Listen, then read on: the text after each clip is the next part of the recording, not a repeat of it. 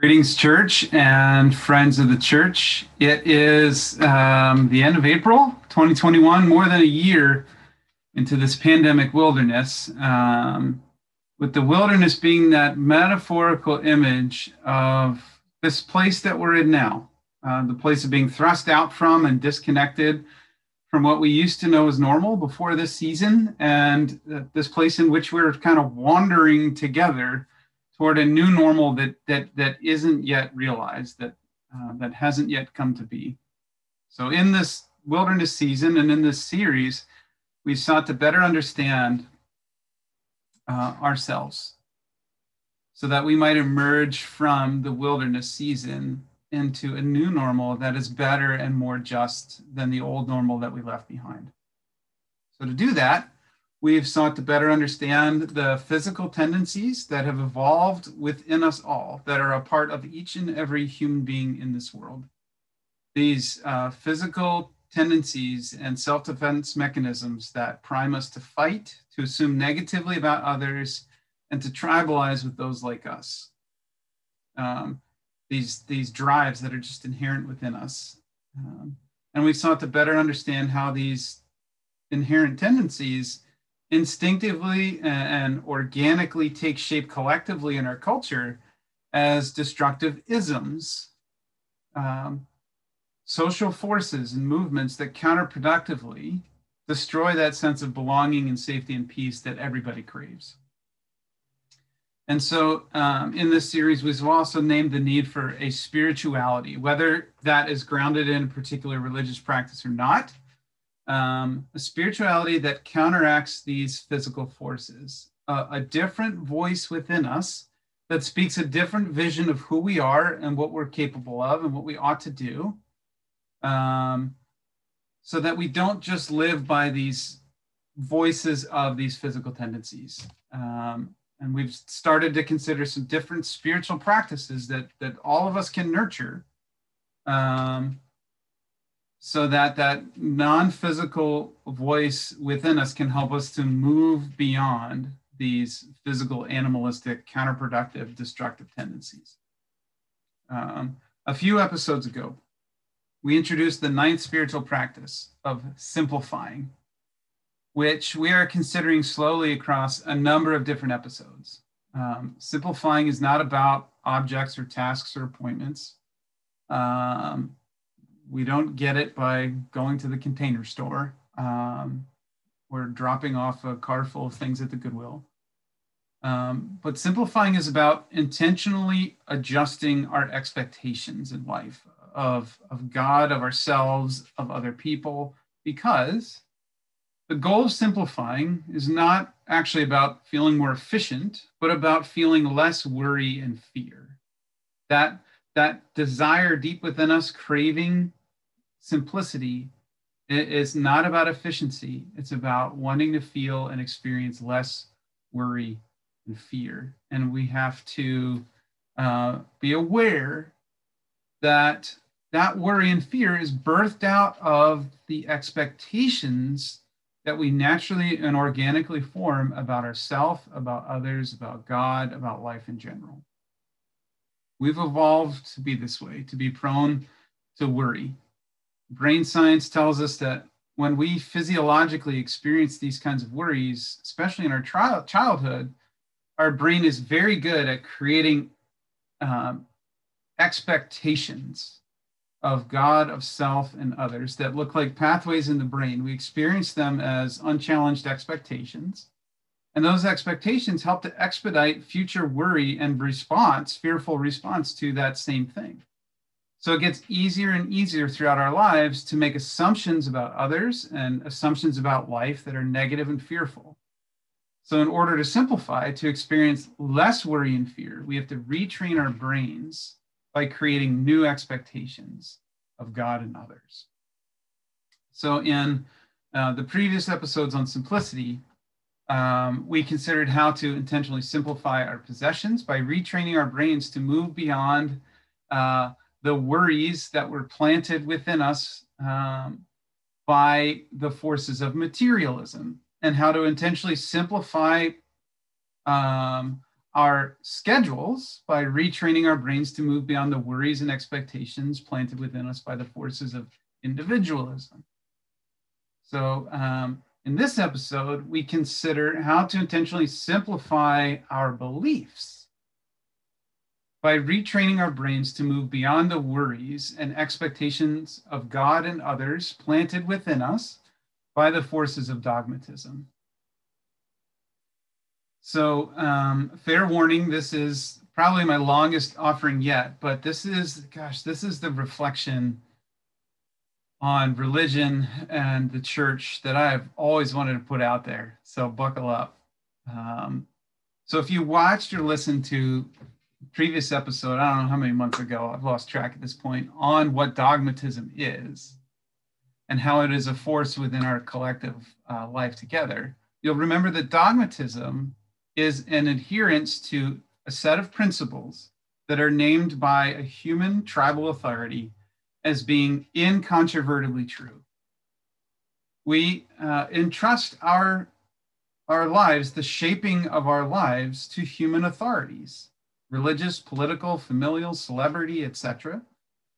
And these humans tend to demand our adherence to sets of human-created principles that they hold to be incontrovertibly true. And they say we aren't a real fill in the blank unless we believe what they are telling us that we must. And if we don't adhere and don't believe everything they say to be true, if these principles don't shape the attitudes and actions of our lives, then we're understood to be and labeled a heretic, an enemy, an outsider. We're not a real Christian. We're not a real American. We're not a real Republican or Democrat. We're not a real whatever if we don't get on board with believing everything that they say we have to believe. So this is a huge dynamic in the history of human religion. And it's been a force of dogma and not about the core understandings of the different religious traditions. So if I was a child, if as a child, or even in my younger days as a younger adult, if a human voice to whom we assign authority, a religious leader, whether that's a leader in an actual institution to which your family belonged, or a parent or grandparent speaking about religious beliefs, or someone on television talking about it, or maybe a religious friend at school, which I was to many of my friends. If ever, as a child or a young adult, this person said something that caused you to worry and to fear, whether that's a fear for the eternal well-being of your soul or the well-being of your body because of the risk supposedly posed to you by having wrong beliefs that either condemn you to some eternal torment or bring about some sort of divine punishment in the here and now, whether the proverbial lightning bolt of smite or some negative or unfortunate circumstance that can be misunderstood to be something that God kind of miraculously caused on purpose to punish you. If just once those fears and worries were triggered within you by dogmatism, seeking to manipulate your beliefs and loyalties, it only gets easier for our brains then to return to those same places of fear time and time again unless challenged. And if left unchallenged, the fear and the worry and the kind of religion that nurtures compounds. Our religious beliefs get more and more complicated, more and more fear-based, more and more layers of what we're told we must believe is incontrovertibly true are piled on top of the core of our beliefs until it's barely recognizable, if at all, anymore. But if we're willing to use some of the spiritual practices we've considered in this series, the meditation to calm these physical alarms and tendencies, the prayer exchange, the honesty, the accountability cycle, we can see how this has become true and is true, not just for people of other religions, or other denominations within our religion, but for our own religious lives as well. So this is not exclusive to the Judeo-Christian story, as maybe we've become aware of the dogmatic hypocrisy, if not dogmatic radicalization, that exists within all the religious traditions where human dogmatic structures steal those traditions away from the golden rule core in their heart. But for this episode, we explore this dynamic within the Judeo-Christian tradition. Its story of God and humanity and belief starts with a beautiful simplicity. The creation poetry paints this picture of humanity being fruitful and multiplying all over the face of the earth, living as stewards, keepers of this beautiful world. That's it. Live in ways that steward and maintain the goodness and the beauty and the peace of the created order. And the Adam and Eve narrative, they were simply to enjoy the beauty of Eden and live in peace together. But as the story goes, that simplicity and beauty of life as God intended was disrupted as fear and separation were become part of the human story. The first humanity fears God's retribution for their imperfection, and they hide. This fear becomes passed down to the next generation, becoming part of the story of Cain and Abel, the story of the first human children. And fear over whether or not God was benevolent and would still seek to maintain lives of beauty and peace for them led them to a new expression of belief in practice. And that was the offering of first fruits to God. Cain offered X, Abel offered Y.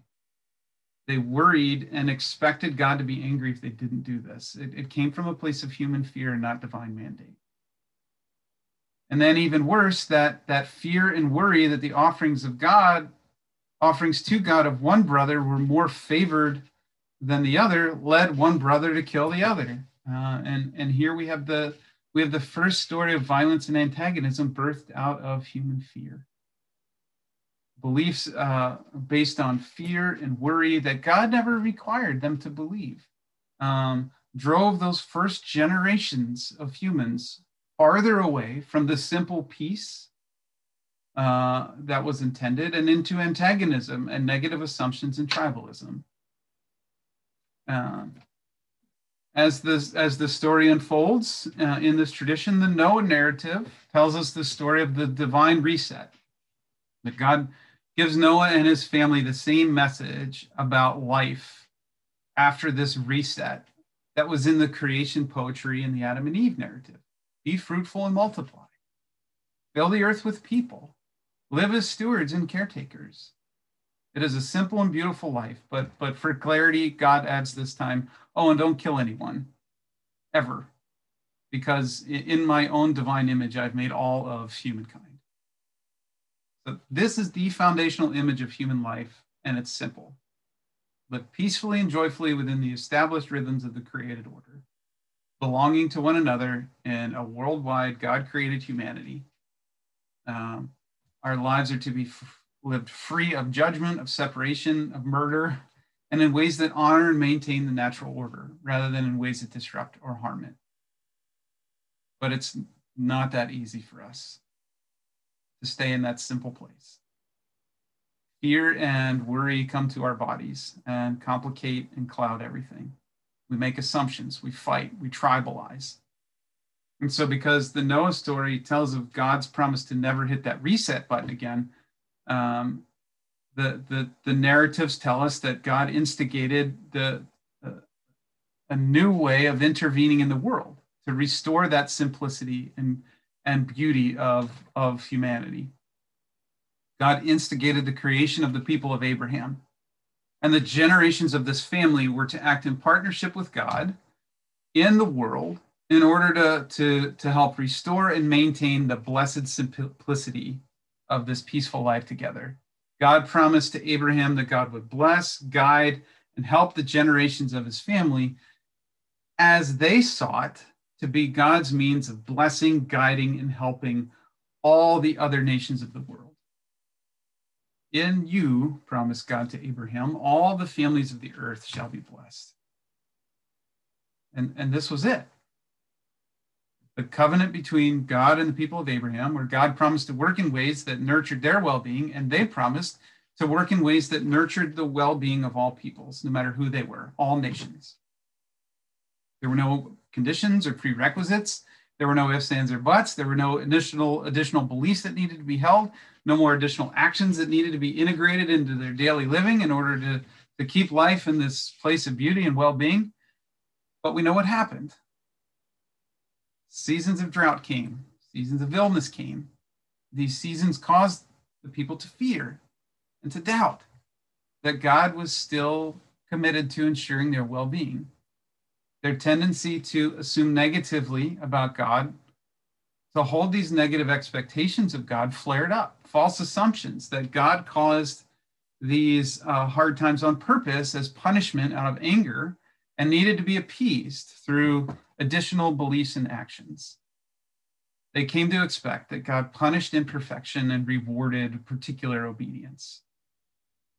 The story of Moses and the Ten Commandments tells of God offering the people some really simple and basic guidelines for their living as a people blessed in order to be a blessing to all the nations.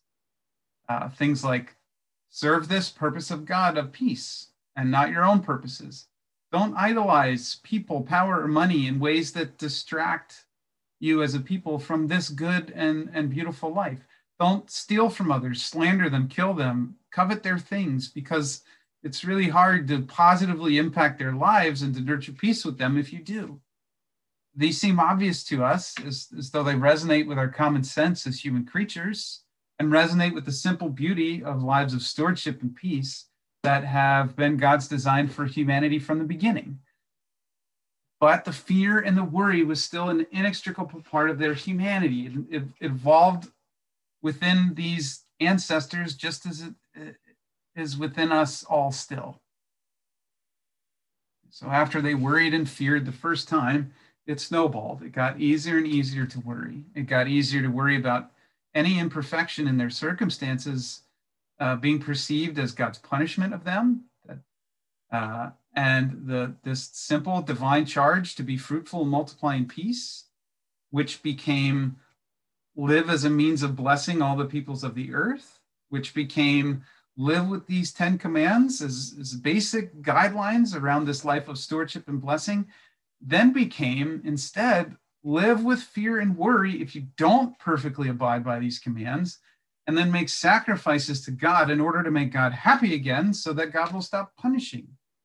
They came to expect, their expectations changed. They came to expect God's vengeance and retribution, which in reality God never promised. So this is how the whole temple-based Levitical sacrificial system was born. And as fear and worry continued generation after generation just to be safe, the descendants of Abraham ended up with more than 600 different laws that had to be kept and for which they had to atone with sacrifices if broken. It got very complicated. It also got very distracting and misleading. Fear and worry got their first attention. Living for the sake of the other became of secondary importance, only attended to when damage control of alleviating their own fears was complete, which was never. And so the people's lives were slowly but steadily reoriented around assuaging their own fears through lives of dogmatic obedience and atonement. They stopped prioritizing the life that God intended for them of global stewardship, enjoying God's blessing, living to bless others.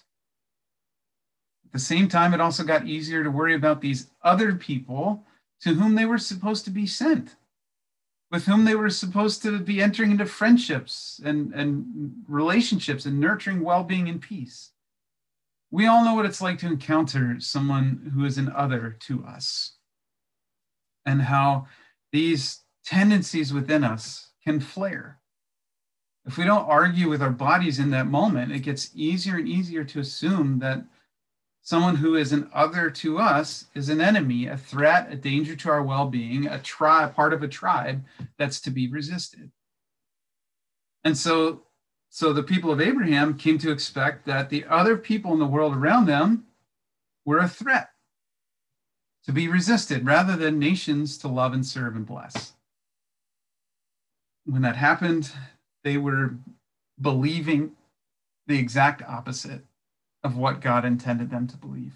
And then those beliefs caused them to act in antagonistic ways that were the exact opposite of how God hoped and intended they would act. So into this overcomplication and dangerously dogmatized systems of beliefs, the prophets of the Hebrew people were raised up to stand up, to speak up, to cry out for the people to return to this simple and beautiful core of their beliefs. Return to the truth of God's eternal benevolence, the truth of their identity as those who steward peace and well-being among all the nations of the world. This is Isaiah saying, is this the kind of day that you all think that God demands? Fasting, navel gazing, lying around in sackcloths and ashes as some sort of dogmatic expression or practice. No. This is the kind of day that God asks of you, is to work against injustice, to give bread to the poor and shelter to the homeless, and to stop pointing the finger and speaking evil of others out from your negative and tribal assumptions and expectations. Do this instead. And remember that God will guide you continually without you having to earn it. This is Jeremiah saying to the people when they were exiled to Babylon. Stop spending all your time trying to figure out why these imperfect circumstances are God punishing you, because that's not true. And stop trying to earn your way back into God's good graces by your self-focused religious beliefs and practices so that God will magically be happy again and send you home. That's not how it works. That's not what this is all about. God has promised to always be for you and never against you. And you as a people have promised to be for the sake of others. And so instead, spend your time planting gardens and building homes among the Babylonians. Get to know them. Build relationships of peace. Celebrate when your children get married to theirs. Seek the well-being of the Babylonians, because that's how you will discover your own well-being. And remember, God has promised to bless and keep you. And that doesn't mean magically wiping out all those who are different than you. It means guiding you and they together into well-being. This is the prophet Micah saying, what has God done to make you act this way? In what ways has God wearied you? He says, answer. Why do you think like this when God brought you out of slavery from Egypt, saved you from this king and that king, and you know all these saving acts and interventions of God? Why do you think you have to come before God, bowing with offerings of animals and oils? God is for you. God has shown you what is good and what God expects, and this is not it. God asks that you would do justice and love kindness and walk humbly in relationship and partnership with God. You are blessed and you are a blessing to others. It is time to simplify. And this is Jesus stepping up, stepping into the same prophetic tradition, calling for a return to that simple and beautiful truth by the people who are distracted and lost in an overcomplicated and dogmatic Pharisaical religion. This is Jesus talking to his contemporaries about the Pharisees and saying, do what they teach, but not as they do, because they do not practice what they teach. They teach this beautiful and simple understanding of God and the covenant with our ancestors as the people of Abraham. And they teach this call to live lives with a focus on stewardship and being a means of blessing to other peoples, but they don't actually live that way. They lay heavy burdens of dogma on the shoulders of others, and in doing so, they keep them away from the kingdom of heaven. They keep them away from lives that are good and godly. This is Jesus doing things like healing someone on the Sabbath day, whereas the Pharisaical dogmatism of his day forbade this kind of work on the Sabbath, a real unnecessary and in this case harmful complication. Jesus had a simpler understanding, which is that the Sabbath was a gift of humanity from a loving God for the sake of their rest and well-being. And so that anything that promoted the good and well-being of the people was godly, allowable, and to be celebrated, no matter what day it was. When Jesus was asked by somebody else, "Teacher, which commandment in the law is the greatest?" this was his response. "You shall love the Lord your God with all your heart and soul and all your mind. This is the greatest and first commandment, and the second is equal. You shall love your neighbor as yourself. On these two commandments hang all of the law and the prophets." In other words, he's trying to teach them in all of your scriptures, all of your religious beliefs and practices that come from it are supposed to point to this one simple understanding: living in the love of God and with love for neighbor. That's it. It isn't supposed to point to some complex system of obedience, punishment, atonement, self-righteousness, guilty, fearful antagonism toward neighbor. That all comes from human intervention, fear, and striving for authority through dogmatism. Because of these pressures and fears from the dogma of their time, the people around Jesus struggled, just like we do, with the question of what must we believe? What makes our belief true? Back then it was, what makes us real children of Abraham? What makes us faithful to our end of this covenant with God? What keeps us in the place of God's intentions for us? Do I have to believe and abide by all 613 of these commands and obligations that the Pharisees are heaping on us? Do we really have to believe that wives and children are property, that marrying a foreigner is wrong, that God demands our fatted calf be burned, and that we are obligated to help people on these days of the week, but then we ought to be executed if we help them on this other day instead? What is God really asking? Where does the human dogma end and the true core of simplistic eternal belief and truth exist? Today, I and those with me in the Christian church ask, what makes a real Christian? Are the Catholics the real Christians? Are the Orthodox? Are us Protestants? Are the non-denoms? Is it those who believe that all of the commands in the Bible are of equal importance and obligation before God? Do we really have to believe that women ought to be subjugated to men, or that interracial or same-gender relationships are wrong, or that wealth is God's reward and that poverty is God's punishment? Are real Christians those who consent to the confessions and what we believe lists of their congregations? Are only Republicans real Christians, or Democrats? Do I have to take the right belief stance on abortion or sexuality or guns in order to be a real Christian? Or are real Christians those who believe and live simply in the love of God and the godly intention of love for neighbor? Where does the human dogma end, and where does the true core exist? In response to this question, Jesus said this: "I give you a new commandment. You've known these hundreds of commands that were fearfully heaped upon you by the Pharisees, but I give you a new commandment. If this is what you believe, then you have real, true, focused, simple belief. And the commandment is this: that you love one another." That's it. That's it. Just as I've loved you, just as I've demonstrated a life of love for others for you to emulate, you should also love one another. He says, "By this, everyone will know that you are my disciples." And when we read this and we hear this, us Christians lean in and we listen carefully, because Jesus is about to tell us what makes us a real Christian. By this, everyone will know that you are Christians, that you love one another. That's it.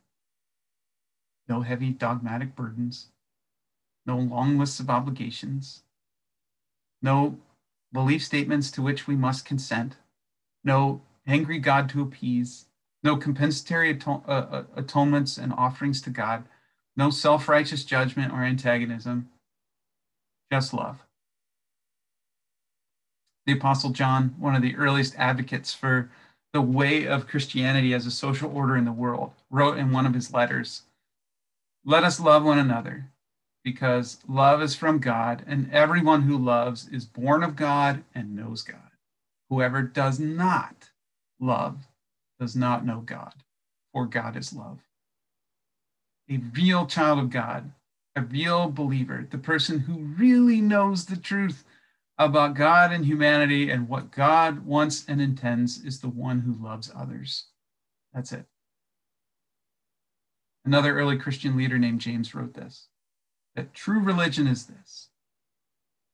It says, if any think they're religious and don't bridle their tongues, but deceive their hearts, their religion is worthless. Religion that is pure and undefiled before God is this: to care for orphans and widows in their distress, and to keep oneself untainted by the forces of the world. Maybe we all know someone. Maybe we know that in some ways this is our own self, who claims to be a real believer of the real truth, but can't seem to keep their tongue under control and do and say things that are the opposite of Jesus' command to love others. James says that real and true belief looks like this: love for the most vulnerable among us, love for those in distress. Religion, belief that is pure and undefiled, not hijacked or distracted, tainted by the force of dogmatism and the other forces of the world, is this: it looks like when you love others. In so many ways, dogmatism has led the church astray. And in a nation where we've got this complex dynamic of constitutionally being a nation of the separation of church and state, yet at the same time, there's so many that clamor for how we were founded on Christian principles and need to keep it that way. Religious dogmatism has also led our nation astray. Dogmatism is why the church and the nation seem to heap long lists of expectations and required beliefs on people, but don't seek a more simple mode of believing and living together that's based on this simple and beautiful core at the heart of life: the benevolence and love of God, the stewardship of life and the earth so that everyone can flourish and live in peace, and the love for others, which inspires and drives this stewardship. In a nation and a world ravaged by antagonism and injustice and the isms that they cause, or that cause it, we need to simplify our beliefs. We need to start to dismantle these layers of dogmatism. It is creating fear and worry that poison our beliefs and our actions, and nurturing expectations of God and other people that keep us in this reactive and animalistic place of self-focus, of tribalism, of antagonism. It is a constant and burdensome distraction away from who we are supposed to be as people together. It has made us a people of moral and culture wars, of judgmentalism and egos inflated and spoiled by dogmatic self-righteousness, rather than a people who live with a sense of freedom and without fear in the love of God, and who live with love and an intentionality as stewards of peace and well-being for all peoples and nations. I don't know if you need to hear this, or who needs to hear this, or what churches or denominations need to hear this, but you can absolutely set down without any fear of God the weight of dogmatism that is upon you, and the responsibility to live in ways that are judgmental and harmful to others that this dogmatism has grown within you. You can set it down right now. It is not who God's created you to be. You were created to steward well-being and peace. You were created to be a means of blessing others. You were created to love others with such intentionality that it helps to reshape the world into a place of justice and well-being and peace. You are not a real Christian because of who you judge or exclude or hate or condemn.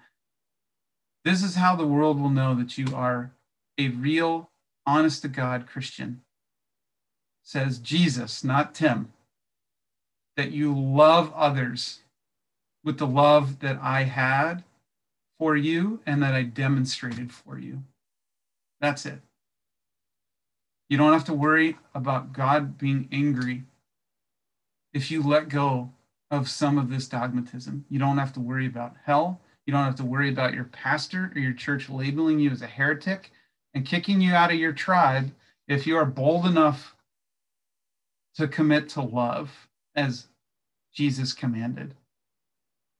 That is an act of their waywardness if they do, and says nothing about the integrity of your beliefs. If the greatest commands of the Hebrew tradition and the command of Jesus, whom the church claims to serve, is to love one another, then the only true heresy is the failure or refusal to love another. Expect that the will and hope of God is for all of the destructive and distracting systems of dogma are to be dismantled rather than defended and fortified. Make that a new expectation. Expect God to love and nurture your well-being no matter what. Let go of any expectation you have of God punishing you for imperfection. Expect that Jesus is the authority on your religious and spiritual life rather than anyone else. Expect that all the other people in this world are neighbors to be loved and not enemies to fear. Expect that returning to the simple and beautiful core of our belief is the way to a more fulfilling, powerful, and peacemaking existence. Expect loving one another to always be the answer. Whether the question is, what should I do in this situation? Or how do I live a simpler life with less of this weighty worry and fear? Expect the answer to be the same. Love one another. Expect that greater simplicity of belief will be of benefit to you and to the world around you. And because that is true, we know that we are talking about something that is real and is good.